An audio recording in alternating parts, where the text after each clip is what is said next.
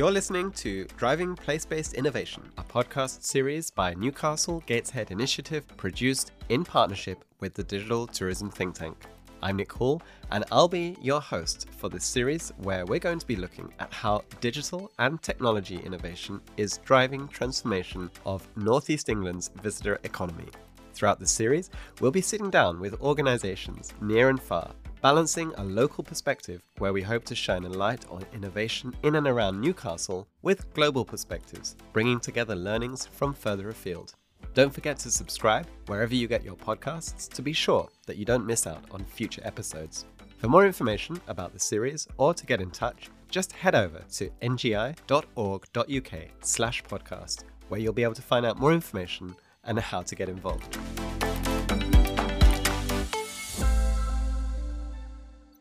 In episode 3 of Driving Place-Based Innovation, we shine a light on local collaboration, where we'll be inviting two different takes on the power of fostering strong partnerships to get buy-in in pursuit of a bigger vision.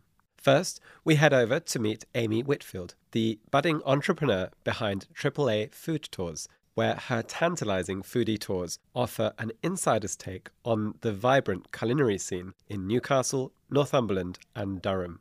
Collaboration lies at the heart of what makes Amy's tours truly unique. And as she reflects on her success to date, one thing is clear: collaboration will remain key to driving future growth and success. Later, we check in with Luca D'Angelo, director of the destination management and marketing organisation Dolomiti Paganella in northern Italy. Since taking on the role 8 years ago, Luca has seen a huge shift from winter to all-year-round tourism and a complete diversification of the offer. The shift is both driven by the impact of climate change and also the motivation for a more sustainable model for tourism. But at the heart of their success lies strong and consistent vision and leadership, coupled with local collaboration at every point.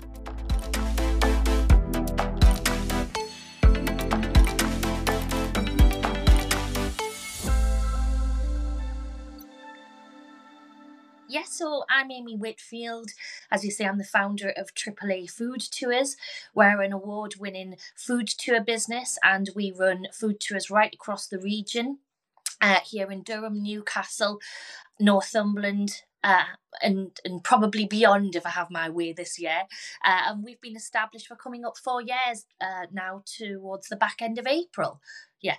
So tell us a bit about the concept. I know that having really quality produce, organic and sustainable produce and food experiences sits at the heart of it. So tell us about the idea and how it came together.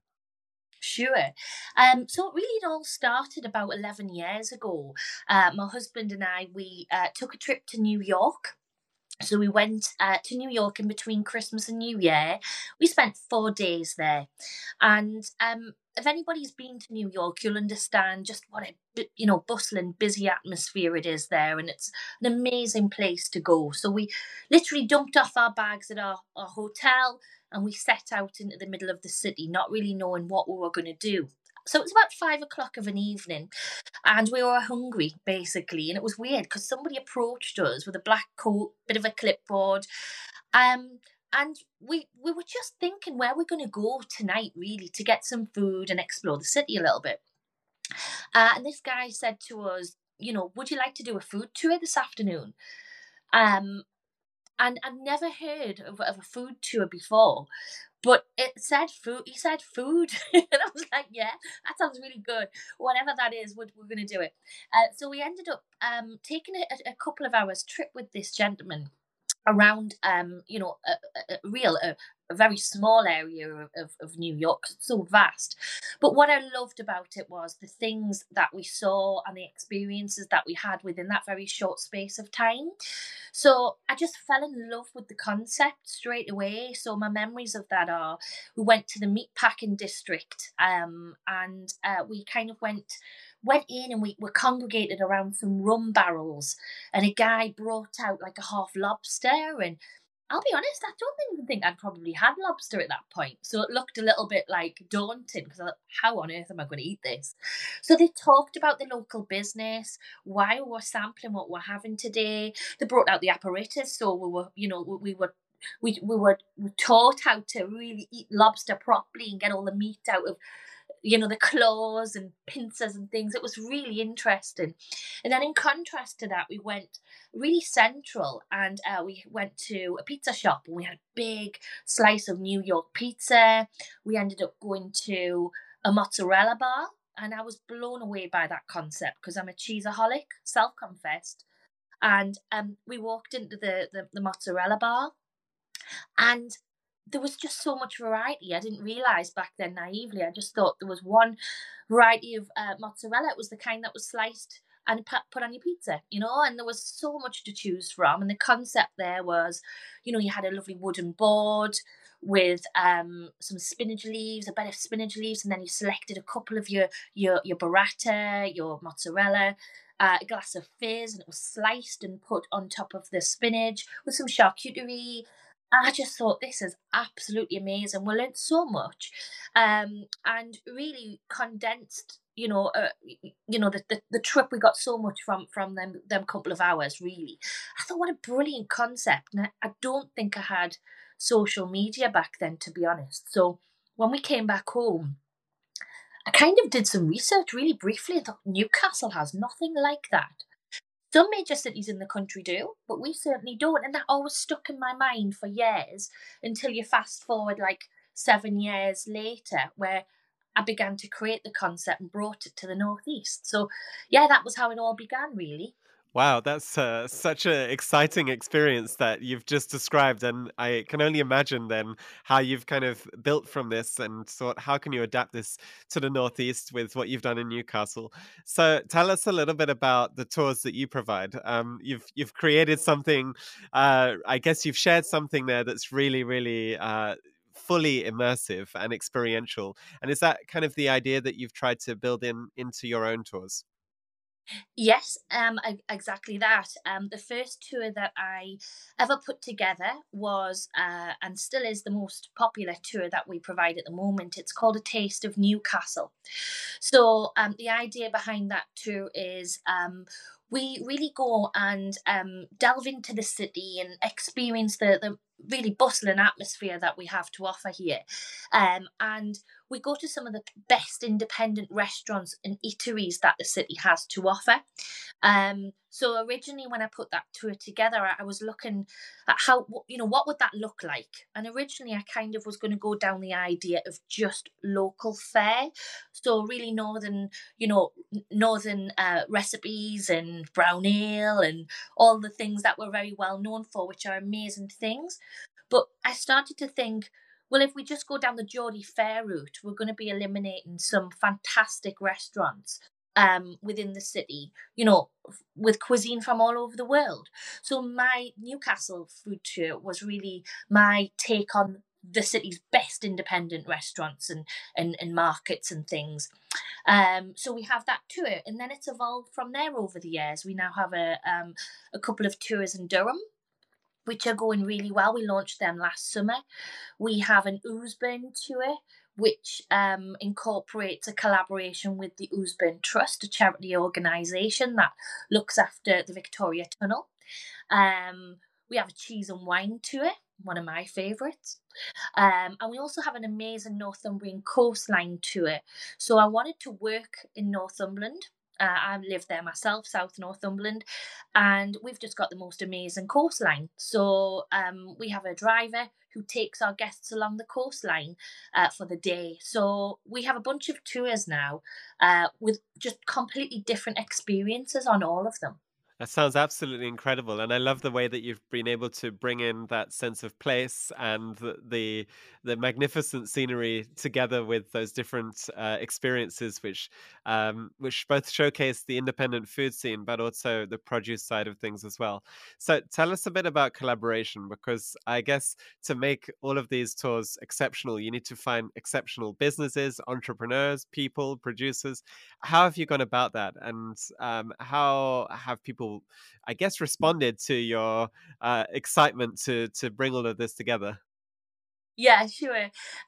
So I'll be honest, that was a really daunting part of putting together the business in the early stages, because I was actually on maternity leave with my little boy when I started to put together the business a couple of years ago.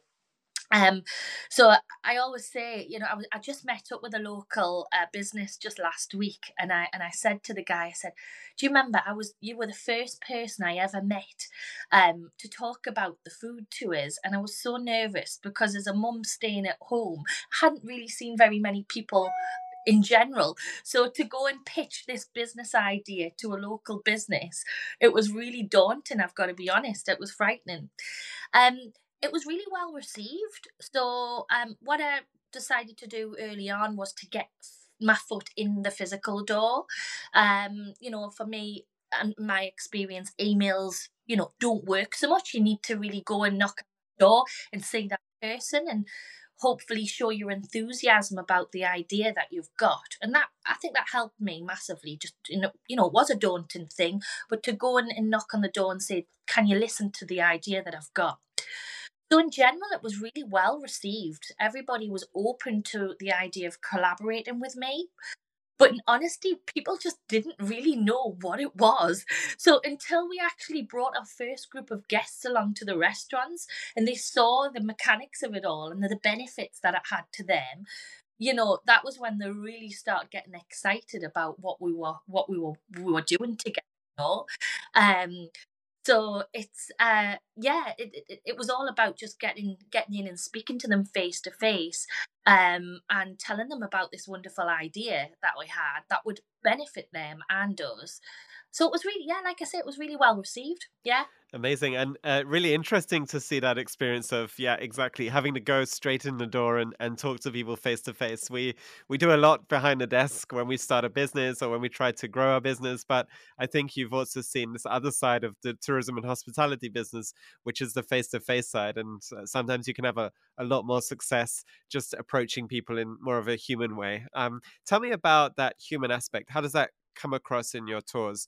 Are you looking for storytellers? Do you try to bring out the personality behind the different people who make up that experience? Um, Tell us kind of about the role that they play, and perhaps what role they play also as ambassadors for the Northeast food scene.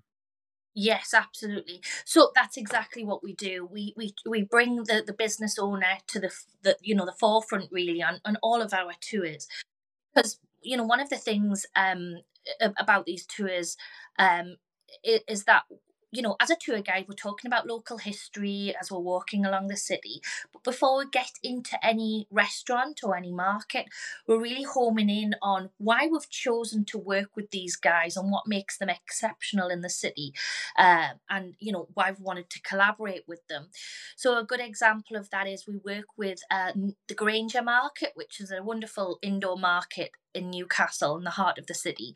And I'm an advocate for all markets. We work with Durham Market also. And I just love the atmosphere in those places because we've got, sultry, where, the markets can be quite cold sometimes, and they have busy days, they have more quiet days. In particular, that particular market has, it's undergoing quite a bit of construction at the moment. So, some traders do have it tough. And what I always say to my guests is, even though all this work's going on in the market, these traders are still, producing some amazing quality food. And I need you to get in there and see them. So we talk to the producers, the owners, face to face mostly where possible. Obviously, restaurants are a little bit different because we've obviously got a business owner. Sometimes we have a business owner that's in the background work. They're really pretty good at coming out and coming to the table and asking if we've had a great day, where have you been that day, and also talking about their business. I find that restaurateurs and sole traders, they like to talk about their business, and really showcase for themselves what they do. Um, but we've got some really good relationships with them. And we have a lot of banter. So, for example, the Granger Market, it's a lot of fun. We go to a local fishmonger where Lindsay Brothers, they've been in the market for a number of years, and we'll open the oysters, and they're having good fun with us, you know. So guests are laughing, and we'll have a bit, you know, that good old fashioned Geordie banter, and it's an integral part of these tours. It really is. It must be so nice to have this sense that you're meeting the people behind these incredible businesses that each in their own have amazing reputations. And perhaps as a normal diner, you might not even get that chance to meet the owners. So I guess you're bringing something really unique, and something that really connects people to that to these entrepreneurs that have founded these incredible businesses. What's the mix of guests that you've seen? Do you have a good mix of kind of traditional tourists who are visiting and perhaps come from quite far away, as well as locals as well? Yeah, I mean, you know, to be completely honest, when I initially was putting together some market research, I thought this business was going to be seasonal, to be honest. I thought it was going to be a more seasonal business, down tools for a couple of months almost in the winter months. And it was going to be strongly, primarily, you know, guests from overseas, tourists coming into the area, etc. Obviously, month on month, the ratio does change, but we have a thriving business, I've got to say, and I'm really pleased to say that, but it is an all year round business. And I was astonished about the amount of local guests that come to the tours and they're looking for an alternative day out. So they might be thinking, you know, I've got a birthday celebration, an anniversary, or maybe just ladies of a certain age, and maybe you know, they've gone to school together, but they've found themselves living in different parts of the region. And once a month they come together and they're looking for, you know, something different as an experience. And also the corporate market's growing quite steadily at the moment, because local businesses have established that it's a nice, relaxed way to network, something a little bit different coming along on these tours. The food tour works quite well for businesses. Um, Tourism's so strong as well, particularly now we're over COVID. Last year, I saw really great numbers coming from the local ships coming into dock at North Shields, coming in and looking for an experience for a few hours. You know, people coming from all other parts of the country. They want to come and see what the Northeast has to offer. Maybe spending a couple of days in Northumberland, a day or two in the city. I've got a healthy mix, I've got to say. It's a real good mix of people. And that's what we love as tour guides. We meet people from all sorts of different walks of life every day, and we enjoy having a chat to them. That's really great to hear. And I think it's so inspirational to hear that an industry that is often perceived as a seasonal industry, one that perhaps struggles to create jobs, to create opportunities, for example, in the low season, in the winter season, is actually one that creates a lot of opportunity year round. But if you're ready to embrace that diversification, that of course many businesses have gone through with COVID, but of course, as a relatively new business, you've seen diversification built in right from the beginning. So you've been able to really embrace all of the different markets. Tell us a bit about how technology plays a role, your kind of digital presence, and those different sales channels that we obviously focus a lot on trying to get right.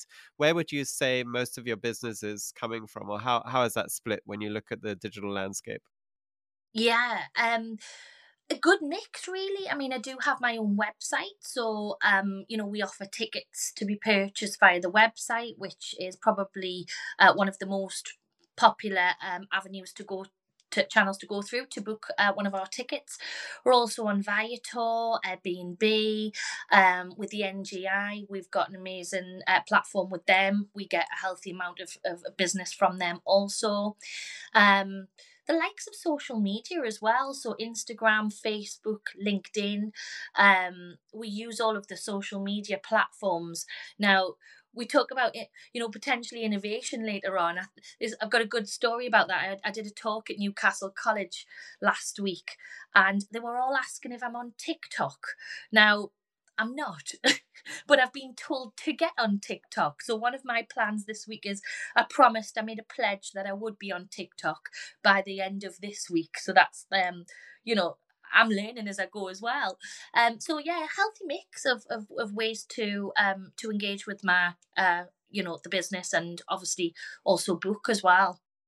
Yeah, so that diversified kind of channel strategy is really working out for you. They're not putting all your eggs into one basket, but as you mentioned, Viator, the website, partner channels, and of course, social. So I guess everybody's now going to be keeping an eye out for how your TikTok venture goes. Good luck with that. I know it's not easy to get right, but I think we definitely salute you for trying to embrace that. Tell me a little bit about innovation generally. What does this term mean to you? Because it's innovation is a term that we use quite loosely sometimes, and I guess it means different things to different people. Yeah, for me, I mean, it's all about coming up with new ideas and new experiences, whether that be through new product, new service. Um, for myself, it's so important as a business to always be thinking of the next new thing, not be complacent, and not be thinking, I've got the business model right here, it's doing so well, we'll just keep this running as it is. For me as a business owner, if you want to grow, we've always got to be thinking on how to either enhance existing experiences or products, or coming up with new ideas. So, for an example, for me, the TikTok's a great example of that. It's like, because we're the leading food tour in the northeast. We need to be on TikTok, and that's going to hopefully be excellent for the business. But the other example is we run a Northumbrian coastline tour, which is doing so well. But this year I've been looking to, how can I enhance that experience for my guests? So one of the ideas that I've got this year is we go and sample some food and drink from a local artisan bakers in a lovely place called Almouth along the coastline. Currently, we pop in, we go and chat to the owners, and it's a lovely experience. But we're right on the wonderful seafront. They've got a brilliant beach there. So this year, when the weather allows, I'm thinking, why not take a couple of bistro tables and get them on the sand. We'll sample that produce right on the sand, and when the weather's good, we've got an amazing coastline. Let's make use of that when we're out on our afternoon. It enhances the experience for the guest, and I think it makes us stand out a little bit. So I think we've always got to be looking and keeping moving as business owners, how we can really, develop existing products as well. So innovation for me, it means a lot of different things. But as a business, we should always be thinking about that, and maybe readdressing in our business plans, looking at things that we thought about, before we started the business, looking at things we haven't done, maybe look to implement them in the business. It's something that I think about quite a lot. Incredible. Well, I think you perfectly summed up what, at least for you, is the heart of being innovative as a business. Always looking to bring on new ideas, never being complacent, and always thinking about, yeah, how you can embrace new opportunities, new ideas, and keep developing things further.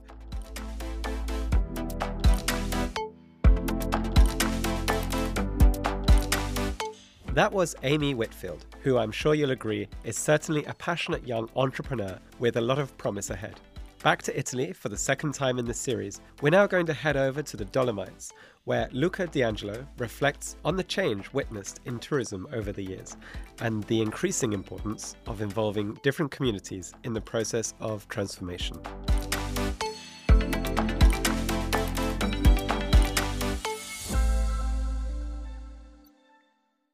I'm Luca. I'm 45 years old, so I'm destination manager here at Dolomiti Paganellas. I think that's my probably 8th year. I'm lost in count actually. I think I'm entering now the 8th year now, and yeah, it's been a journey for me. When I started, I was coming from different experience.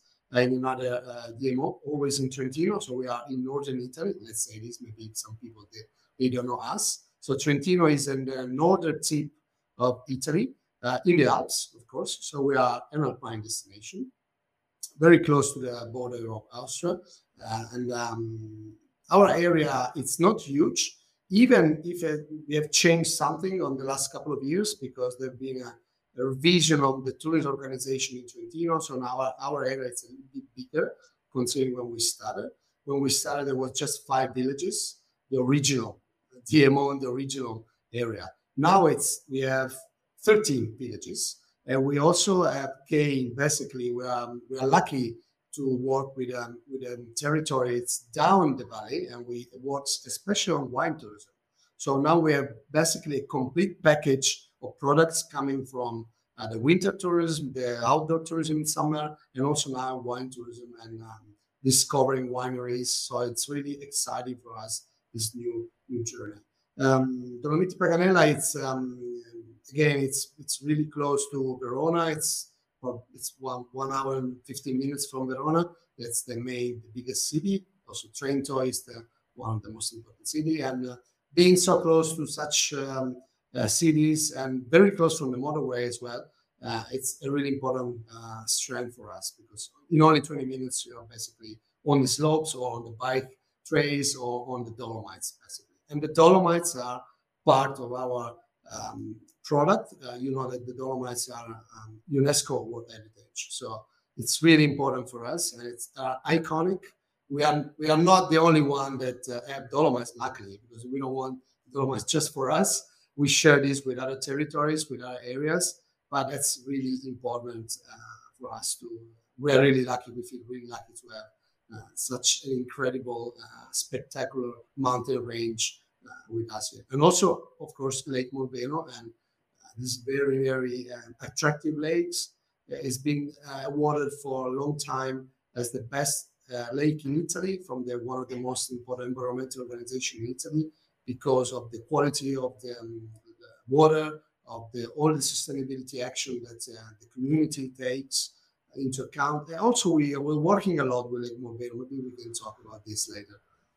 Amazing. So indeed, the backdrop that you have as a destination is incredible. It's iconic and it's world famous, and strategically very well positioned as well, having access to those really key metropolis areas, but also having a really, really good access to the international tourism market. Now, traditionally, many people might have made a wrong assumption that winter tourism is what dominates your offer.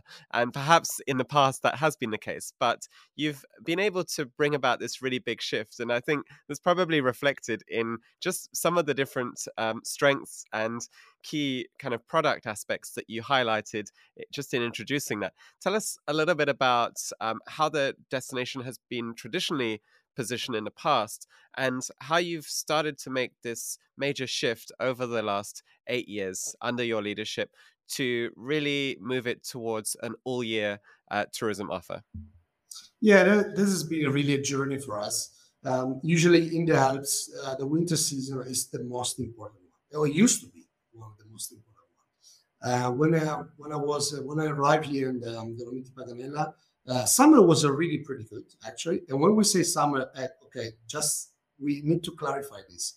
It's not just winter against summer; it's winter and other 3 seasons: spring, summer, and autumn.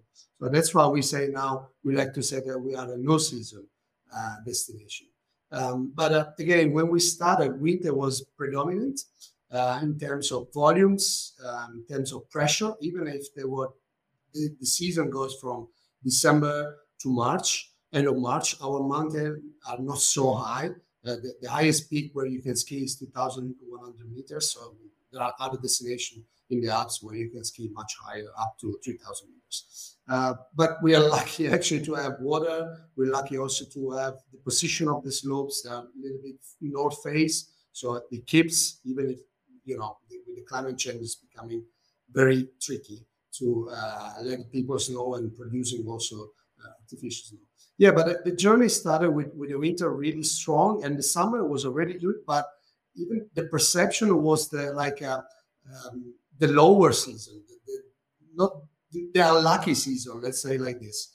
And we had already a lot of tourists coming, but we didn't have any strategy basically for spring, summer, and all the 3 seasons.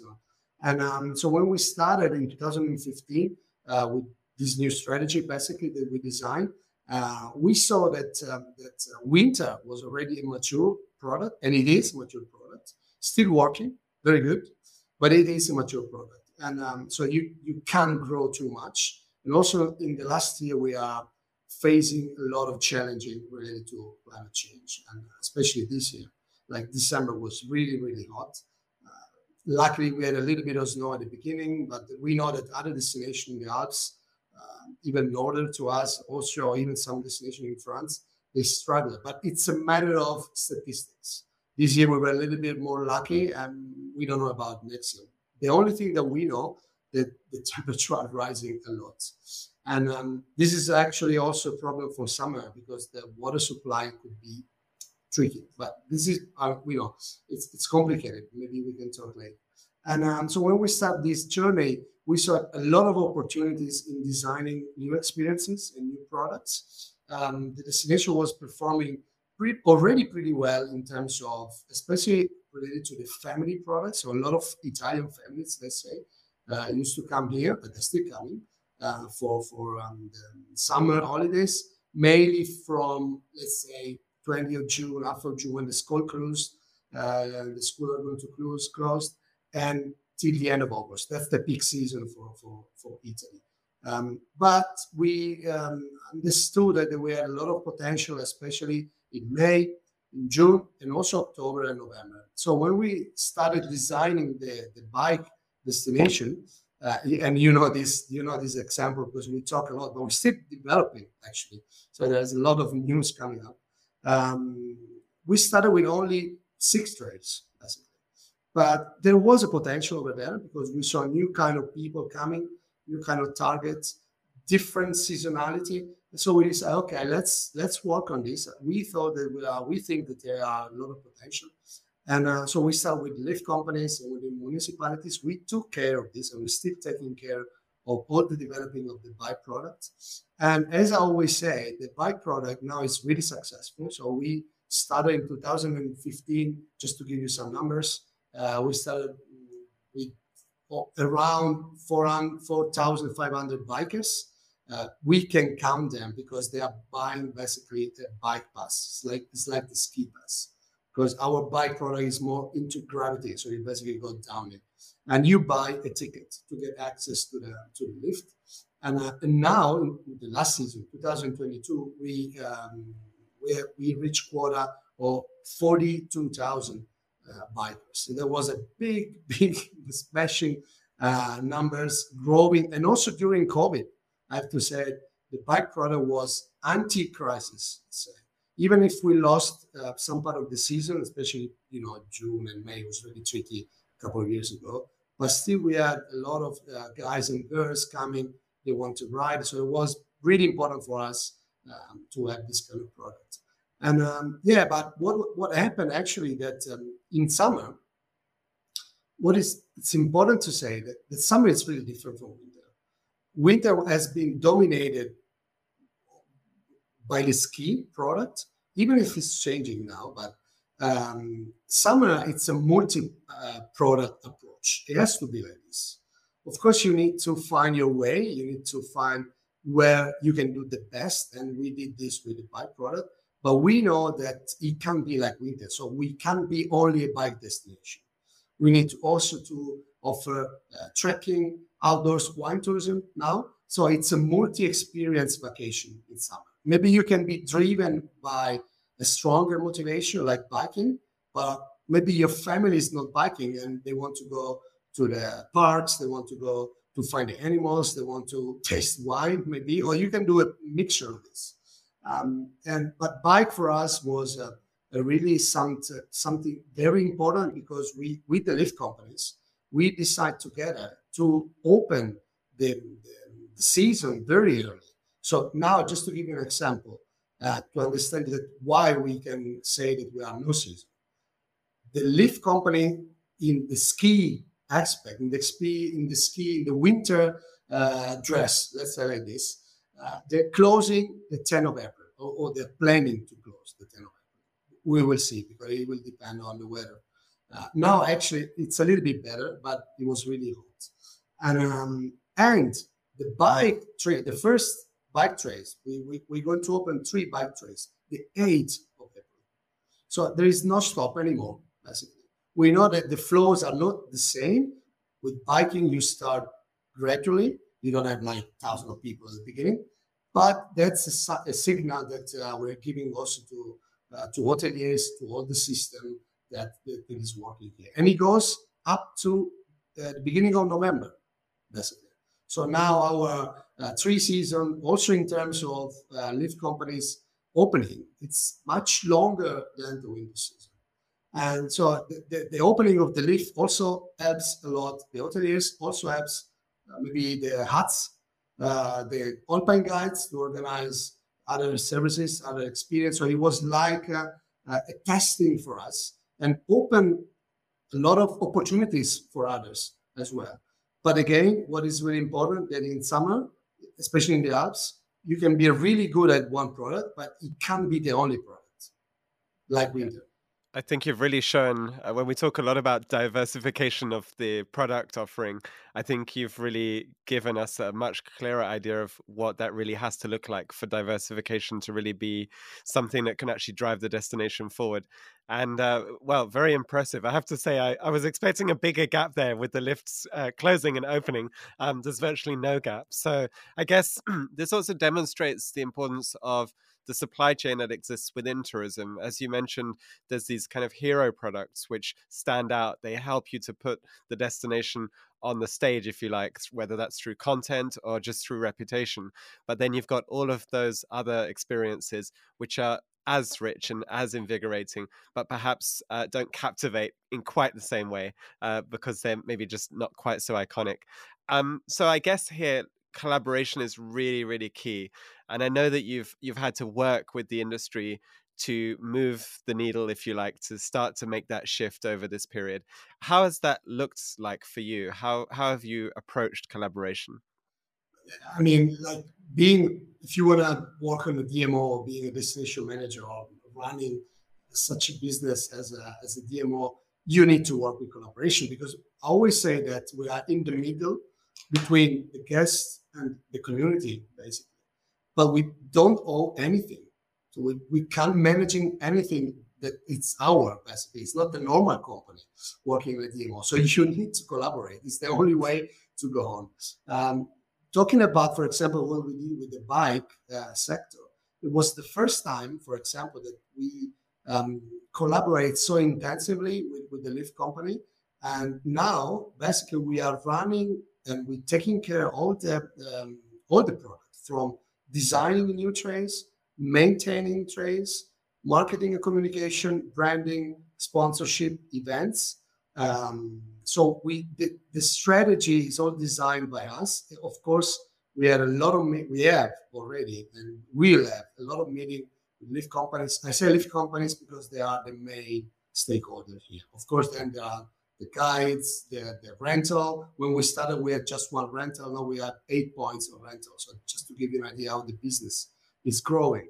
And but what I feel it's really important, also in terms of collaboration, that you need a clear strategy.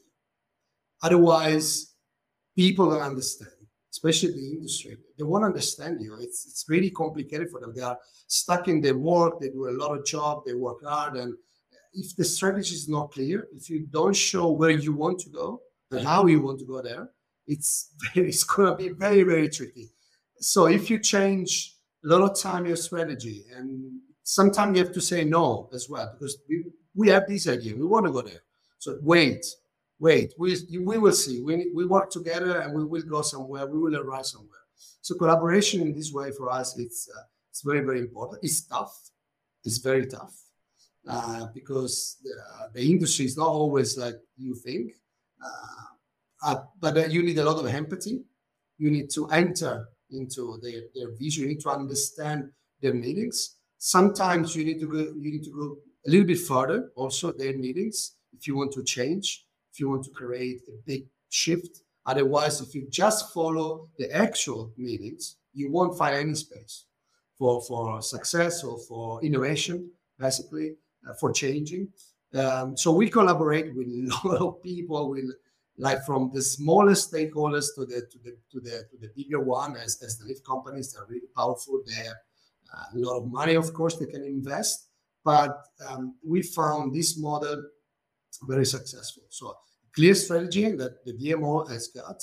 with controlling some of the aspect, the majority of the aspect, especially the most strategic one.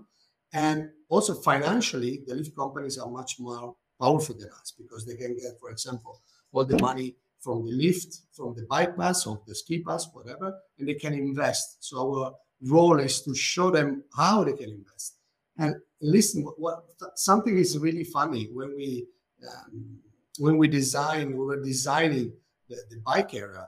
It was at some point, I think 4 years ago, that everybody wanted to do easy flow trails. We say, yes, it's fine, but we can't do easy flow trails everywhere because it will be the same. I mean, our main strength now as a bike area is diversity, also inside the product, because you can have easy flow trails, medium flow trails, technical single trails. So the diversity gives you the panoramic, of course, that we are lucky. We can just power up the panorama and the scenery, of course. But without a clear strategy, without a guide, basically, as we're doing, maybe we could expect a lot of repetition, a lot of similar stuff, disorder, basically.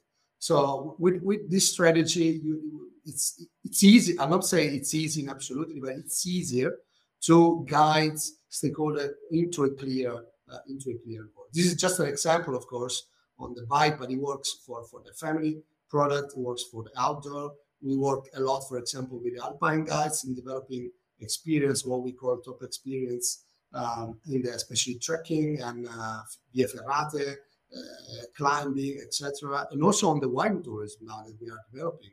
This is kind of different because where we are on the original destination, we had a lot. I mean, tourism is the first industry. So we had around 2 million overnight stays. We didn't say this before, but and now 65% are from April to November, and 35% are from December to March. So that's the winter season. So that's how the overnight stays change. So that's a really, really huge success story. Well, congratulations, first of all, because I know that's definitely, as you make it sound easy, it's a lot of work involved. But I think you certainly help, I think, people to understand why a clear brand proposition and a clear vision behind your work that guides your strategy is so important. These are not just buzzwords that we use in marketing and in kind of brand speak. They really do allow us to give that sense of direction and to get everybody on the train, if you like, towards the same destination.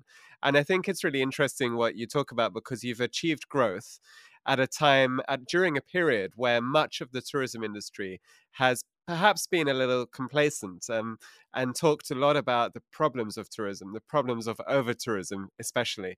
And I think you've shown here, as any investor would look at a product or a company or a brand and say, I want to see room for growth. I want to see how this product can scale. Actually, what you've been able to demonstrate here is that in a very unique industry like tourism, you can actually create that growth and scale, but spreading that out without actually creating those flashpoints where then everything breaks down. But I know that as you've been through this process, you've also involved the local community in that. And you've launched initiatives like the Future Lab. I know that you've worked a lot. You mentioned the lake earlier, and I know that you've also done a lot around education. So tell us a bit about the motivation for that, first of all, and how that's all come together. Yeah, the Future Lab has been a journey, still actually a journey. We started in 2000. The first reflection around the Future Lab started in late 2018, so much before COVID. And we launched the idea in October 2019, so it was already before COVID. And the idea around was to design together with the community the destination of the future. Showing that to the community. And when I say community, I'm not saying just the industry, of course. I'm saying the world community. Also, people that are not working strictly related to the tourism industry, even if in a destination such as like Dolomiti Paganella, the tourism industry is the most powerful one. and almost everybody is linked with the industry, with the tourism industry. Maybe if you are an entrepreneur that works with wood, but you work with hotels, for example, or you are a plumber, but you're still working with hotels or apartments. They're serving tourists, so everything is connected. But we launched this idea because we wanted to motivate also the community to be more responsible for their future, shaping the future, having the responsibility to shape the future, not just passively waiting for something to happen or the market to shape our destination. So we're just changing the mindset. And when we launched in 2019, you know that we worked around 4 tough questions. Was the DNA, so who we are now, who we will be in the future, why the people should come here and not another place in the Dolomites. It's full of nice places. We're lucky, but we know that there are a lot of nice places around. The second one was the role of the new generations. This is really still really important for us because all the 99% of our companies are run by families here. So, and we know that some of the young generation are not so much into tourism as before, basically, because they're looking for different businesses, different approach. What we call the modern 24/7 is not working anymore, especially in the hotels where like maybe the dad is doing everything. He's doing the chef, he's doing the reception, he's doing the gardening, he's doing the social media, he's doing everything. But this was part of the success of this destination and a lot of destination hubs. So as a guest, when you enter a hotel or a services or a restaurant, you feel that you enter into a family. So that was nice. It is still nice. We want to keep this. But also we know that the young generation have different expectations. So they want to change also. They don't want to stay 24/7. They use more technologies, but it's not easy. It's not always easy to change and to work with your parents because, path dependence is one of the most critical things to change. And so the third one was the role of the climate crisis. Again, that's why we are shifting into also no season because we still know that winter it's really important. But we also know that there are a lot of opportunities out around inside other season. And the fourth one, most important probably, and we did use the word sustainability.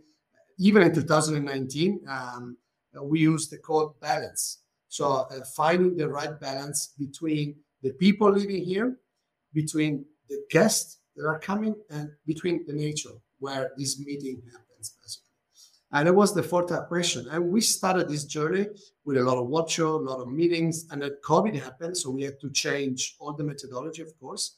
But it was really important for us to have started this work because a lot of entrepreneurs, they just attached to this idea of future, especially about a good future. During COVID, we've been through that. So even if it's not nice to talk now, but we've been through that.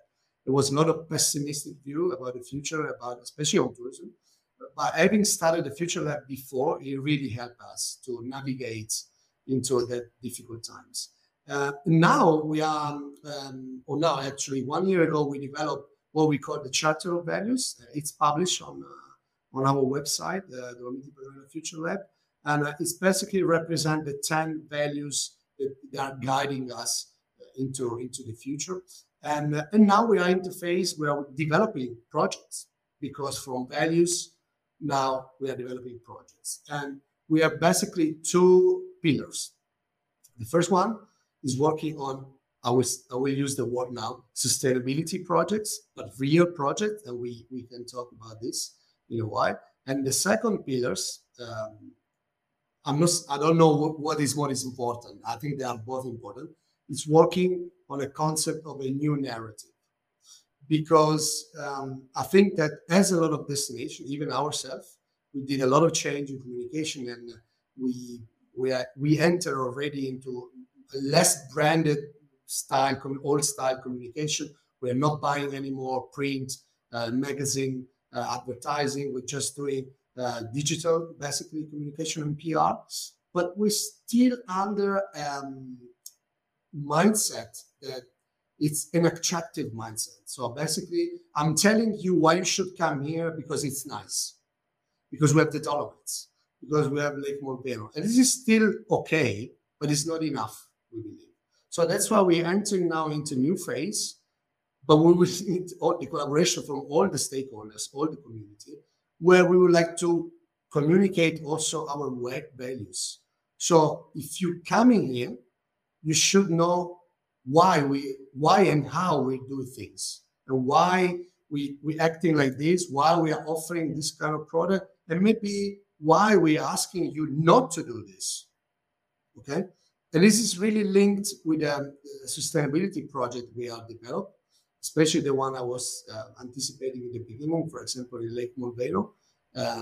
We are really into this now, into this phase, and we would like to have something, some probably experimentation during this summer. Lake Molveno in summer, it suffers of, I would say, maybe we can say over tourism, especially because the lake is at the bottom and the parking are really close. So especially Saturday and Sunday, they get a lot of daily visitors, especially, and it's really tricky to control them because we know the numbers of tourists that stay here and they move from a different village.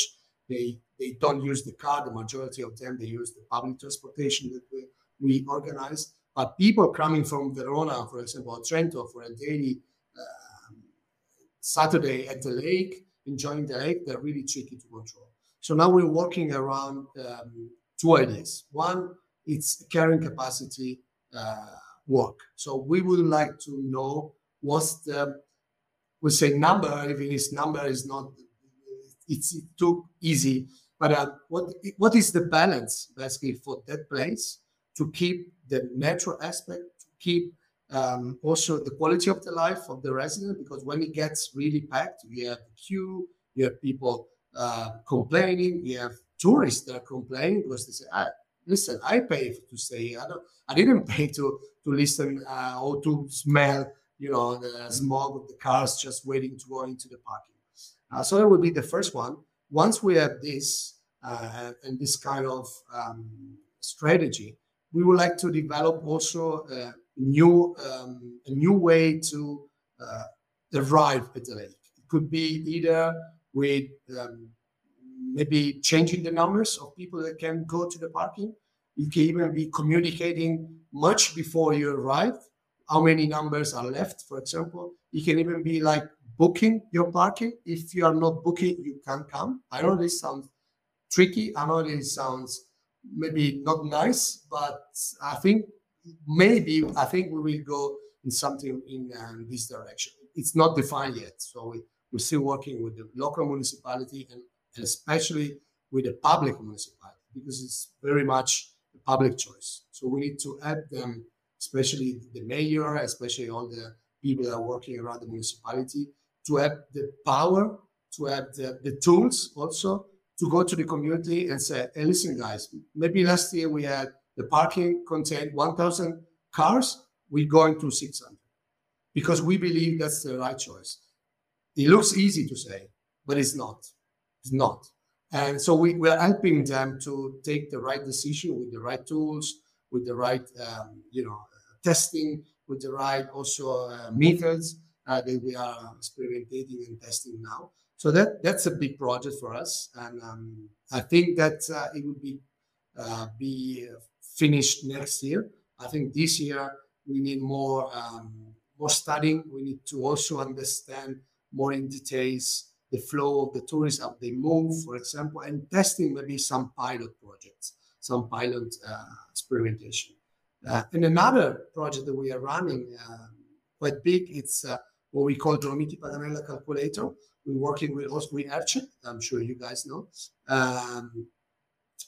We develop a specific tool inside ERCET for hoteliers, for lift companies, for restaurants, for everybody who wants to join, to calculate, of course, the CO2 emission, but not only, to basically calculate the waste, water, food supply, and with the idea of calculating CO2, but we have no idea of certificating ourselves now.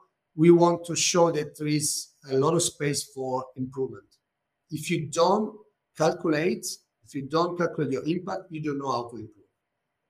And so that's a tool that we are developing. It's not ready yet. It will be ready, I think, in 2 or 3 weeks. We already launched the community, but now we will enter into the engaging phase. So that's a lot of work to do. And also we developed the last thing, what we call the manual of the good sustainability, good practice, that we distribute into 6,000 people that works and live here. It's just a nice tool, very easy, printed, because sometimes print still working, pretty much. And now basically everybody has got it. It contains some tools, some tips, some tricks on how you can improve your impact, basically, even as normal people working with not in tourism, but also for tourist companies. Wow, you've really worked across so many different areas. And I think one of the things I was going to note was that when we talk about sustainability, which is a conversation we increasingly have now, perhaps even on a day-to-day basis, it seems that the destination has been defined by sustainability over many, many years. The shift in tourism that you've had to make and that you've also seen opportunities in has, of course, got some element of that incorporated into it. But at the same time, when we talk about sustainability in this context, we're talking about those really problematic areas, those aspects of what we do in our industry that potentially can harm or damage the environment or local communities. And it's very impressive to see how you've been able to identify the different issues at play and start to work towards them. And at the same time, the complexity, because at what point does our domain as a whatever we want to call these organizations, DMOs, DMMOs, destination organizations, at what point does it no longer become our responsibility and it becomes somebody else's? And I think you've shown us perhaps a different way of working, where that's really integrated relationship with the destination, with the municipalities, with the local residents, can actually be interwoven into the work you do.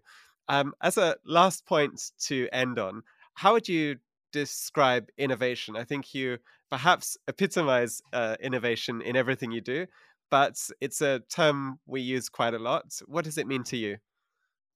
Yes, this is a good question. I think we could talk with this for hours, but I will go maybe straight to the point. My idea of innovation in a destination, also in the DMO is a reflection of the destination.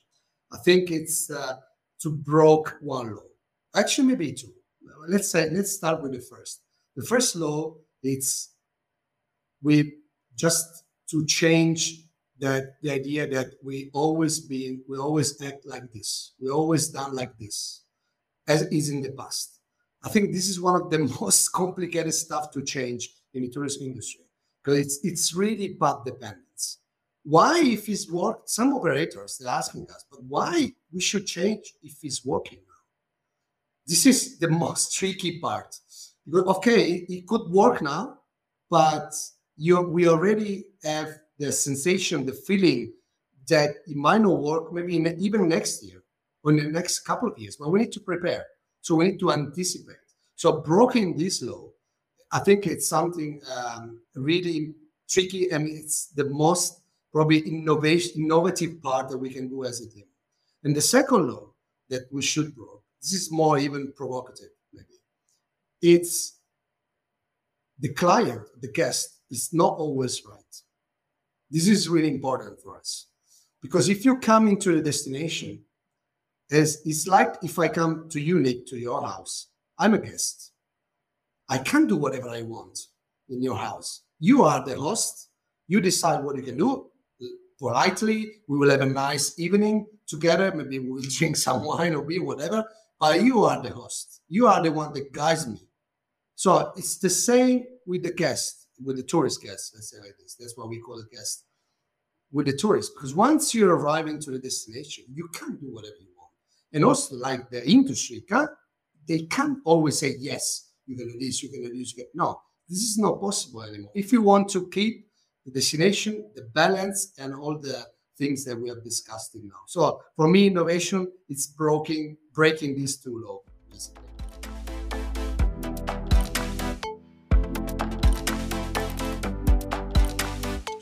You've been listening to Place-Based Innovation with myself, Nick Hall. The producer of this series is Ana Balaguer Sanchez, production and editing by Dan Hopkins. The series is part of the Hospitality Innovation Tourism Supply Programme, which supports businesses in Northumberland, Newcastle and North Tyneside to meet challenges through innovation. The programme is funded by North of Tyne Combined Authority and delivered by Newcastle Gateshead Initiative, Food and Drink Northeast and NBSL. Don't forget to subscribe wherever you get your podcasts to get notified of future episodes. And if you've enjoyed today's podcast, why not take a moment to leave a review? Thanks, and we'll see you next time.